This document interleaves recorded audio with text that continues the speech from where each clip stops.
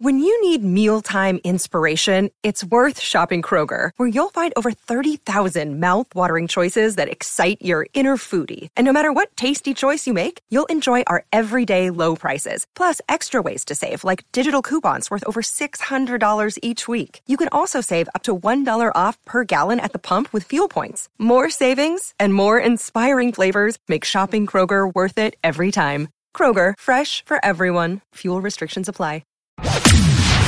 From the Fifth Quarter Studio in Madison, Wisconsin, you're listening to the 5-Minute Basketball Coaching Podcast with our host, Steve Collins.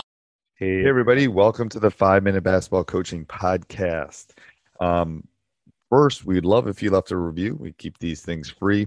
We want to leave them 5 days a week. And also, if you, what allows us to pay the bills and keep everything going is teachhoops.com. So if you're loving Coach Unplugged, you're loving high school hoops, you're loving this 5-minute basketball coaching podcast, teachhoops.com is a great way to give back and also become a better basketball coach and work on your craft. So go over and check it out, and let's head off the podcast. Hey, everybody. Welcome. Today, I'm going to talk about ankle braces. I'm going to give you a little story about an ankle brace. We're going to go all the way back to 2009. I think it was 2007, I think is when it started, but 2009, we were part of a study at the University of Wisconsin-Madison about ankle braces. We can send you the study. And we had a control group and a group that wasn't wearing ankle braces, and we wore them for a season, which I wasn't 100% behind, but we did. And then it was maybe a year later. We had a really good team in 2009, and probably one of my top player had braces on, and actually about several weeks before the tournament had sprained his ankle, and luckily he had braces on. So he was only out. Maybe he was out for the last regular season game, but was ready for tournament time, and we ended up winning a state championship that year. Why do I tell that story? Because ankle braces are a must. No one plays it at the collegiate level, at the college level, unless they're wearing ankle braces or they're taped. I do let my players get taped for games. However, I make them wear ankle braces during practice. Everyone has ankle braces on. It is a safety concern.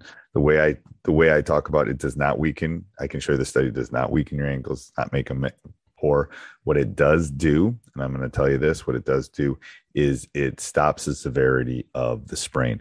Rather than being a 4 to 5 week sprain, if it's a bad one, it's going to be a 1 or 2 week one. It is like an airbag. It stops the entire twist. There's a reason people are tearing their ACLs now, because if you know anything about skiers,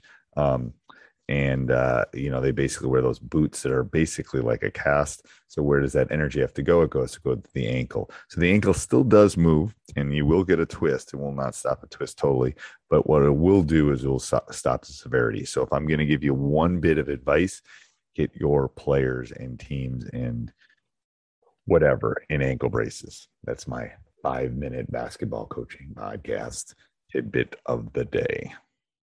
Sports Social Podcast Network.